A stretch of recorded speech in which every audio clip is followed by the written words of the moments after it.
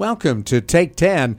We come to you at the end of every Caregiver SOS program with Take 10. Dr. Jamie Heisman, who is on special assignment today, not with us. Joy McQueen is filling in, a Caregiver SOS specialist, provides help and counseling for many who are caregivers. And Carol Zernial continues with us as our co-host here on Caregiver SOS on air. So, Joy, one of the things I know you hear over, I'm looking at Carol, and if you see this, look right at Carol and I say, "Hey, Joy." It's like in basketball. He's trying to throw me off. It was like, whoa. Misdirected pass. So, Joy. Yes. How often have you heard, I got a real problem here. I promised Mom I would never, ever put her in a home, but we're at a point where we can no longer care for her at home.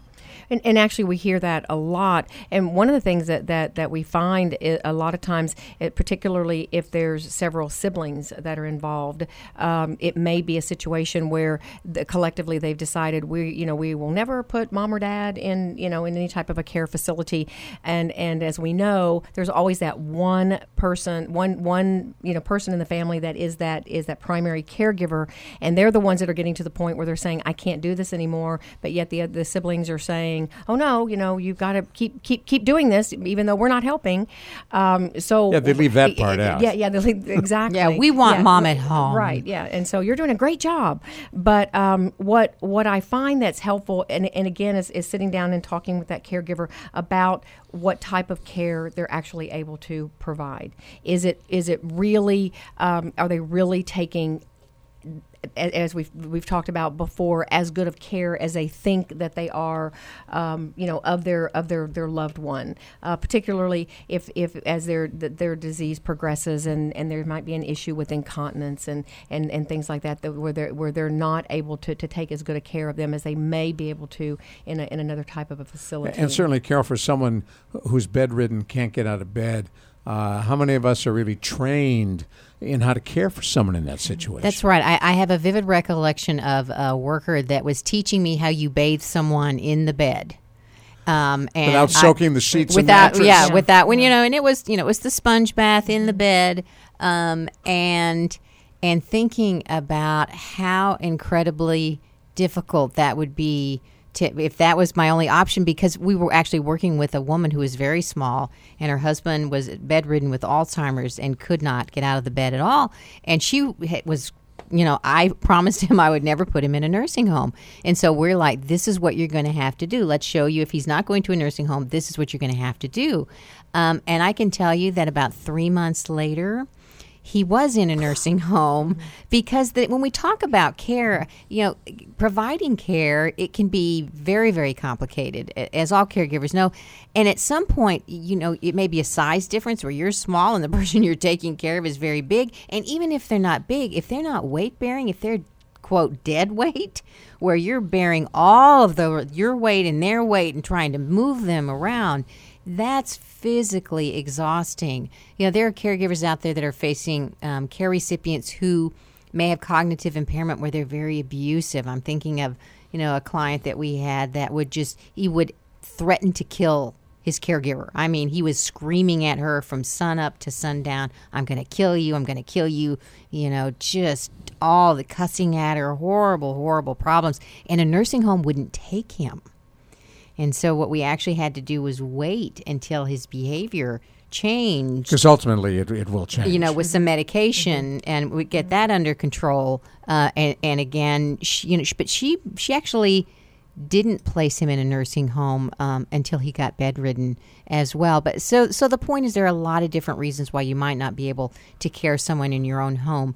But when we make these promises, I'll never put you in a care facility, I'll always take care of you at home. Well, that was based on the information we had at the time. Why do we say that? Because we know a lot of people say that. Mm-hmm. Well, and that means that's the ultimate, sign of I love you so much, I would never do that to you. That would be something bad, as opposed to what Joy was talking about, where sometimes we're not the right person to take care of our loved one anymore, for all the reasons that I just said, whether it's physical reasons, whether it's cognitive reasons, whether it's, nursing reasons, that nursing home where they really do need skilled care. And so, there are very good reasons for us to give up, and we tell our caregivers that they know when it really is time to place a loved one. They're saying, I promised, and I always say, I know you promised, but deep down inside, you're going to know if you're going to keep that promise, or you're going to make a new decision with the new information that you have. You inadvertently used a phrase that I think is also at the root of this. What you said was, we know when to give up. And that's an interesting phrase, because you're giving up on a promise you made, you're giving up on providing home care, but the reality is you're going to get them better care for the care recipient and for yourself. Absolutely. I know another thing that we work with the caregivers on, and when they come in for that first time, is sitting down and again, I think this is something that's been mentioned before, and that's creating a care plan. So a care plan, again, not only for your loved one, but for yourself. So when would it be an appropriate time for when you're creating this care plan for yourself that you might recognize that this might not be something that I can continue to do? So what would be the things you'd be seeing that might bring that decision to the forefront? Well, the caregiver stress. One of the things that we've been working a lot with is Adult Protective Services, and if there is someone that you're seeing that there's possibly neglect involved, or possibly even elder abuse, and sometimes we hear about that, and it may not be that this is a bad person, but they've just gotten to the end of their rope, if you will, and they can't take it anymore, and so somebody may lash out at their loved one, and so again, are you starting to feel those kinds of things? Are you starting to feel angry? And being able to again recognize that it might be time that this is something that I can no longer do. We're going to let Carol jump in here, but first I want to remind folks, if you've just joined us, you're listening to Take 10, come to you at the end of every Caregiver SOS on-air program, and we are looking at that promise that probably should never be made, which is, I'll never put you in a home. Right.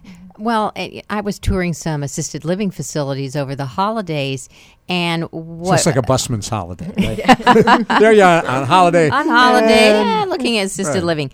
And one of the things that is true, there are many people who will go into a nursing home. Let's say mother's been staying in her own home, and I'm going back and forth, and I'm bringing her meals, and I'm doing her laundry, but she's in her own home, and I'm trying to keep her there. And at some point, she goes into a nursing home. And what usually happens is mom a lot of times will actually get better in the nursing home because I'm bringing her meals, but she's eating by herself. She doesn't have that socialization. I'm trying to get her to take her meds, but maybe I'm not nailing it. Maybe she's not getting all of her meds exactly, as she should. So a lot of people actually will improve in a care facility. The reality is only 5% of the elderly population live in a nursing home. Now, a lot of people will circulate through a care facility because they've been in the hospital and they get discharged, but they don't live there permanently. So, two things. If you haven't promised if you haven't promised, I'll never put you in a nursing home, don't say it. Just save yourself all of that guilt and having to get over it in the first place. And if you have said it, I've already given my son permission. I told him, put me in if I need to be in a nursing home, carte blanche, put me in a nursing home. It's fine. Well, you also told your husband you're going. Yeah. Well, yes, and I've already told my husband if something happens to him, I will put him in a care facility. And I'll visit I'm not gonna try for a real long time to do this on my own, because he's a lot bigger than me, and I'm not. I know I can't do it. I know I can't do it. So about 30 seconds left. The guilt part, Joy. How do you get rid of the guilt? Well, and that's a really hard one, and it's different for everybody, and that's where our support groups come into play, so that they're there with other caregivers and they're able to express that and help one another a lot of times through that guilt. So go to caregiversos.org. You'll find help there. Caregiver Teleconnection can help you as well. Absolutely, and also just realizing talk to other caregivers in that support group that Joy was talking about, and you'll realize you're not the only one. So many caregivers, they don't talk to other caregivers. They are isolated, and they don't realize this is a very common issue. Thank you. Flat out of time. Take 10 on Caregiver SOS On Air. I'm Ron Aaron. For Carol Zernial, Joy McQueen, we'll talk with you soon on 9:30 a.m. The Answer.